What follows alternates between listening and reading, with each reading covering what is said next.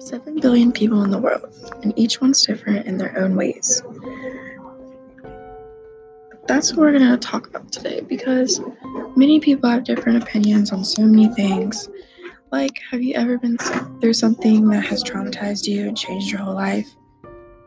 Or how do you feel about someone telling you stuff like that? Like, would you prefer them to tell you something like that's happened? Or do you wish they didn't because maybe you're scared of confrontation? Who knows? So, I'm Jordan Query, and we're going to be discussing all those little things about each person and all the issues in the world. There are so many issues, including world hunger and all the big issues that you hear about in your everyday life. And then there are the small issues, like maybe you can't find something or you have a problem with a friend. The small issues in life, those matter too.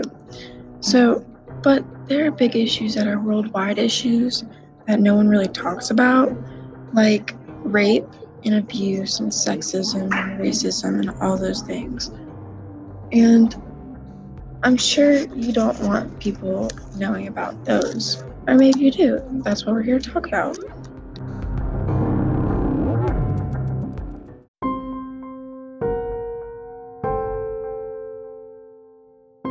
So let's talk about it and let's get down to business.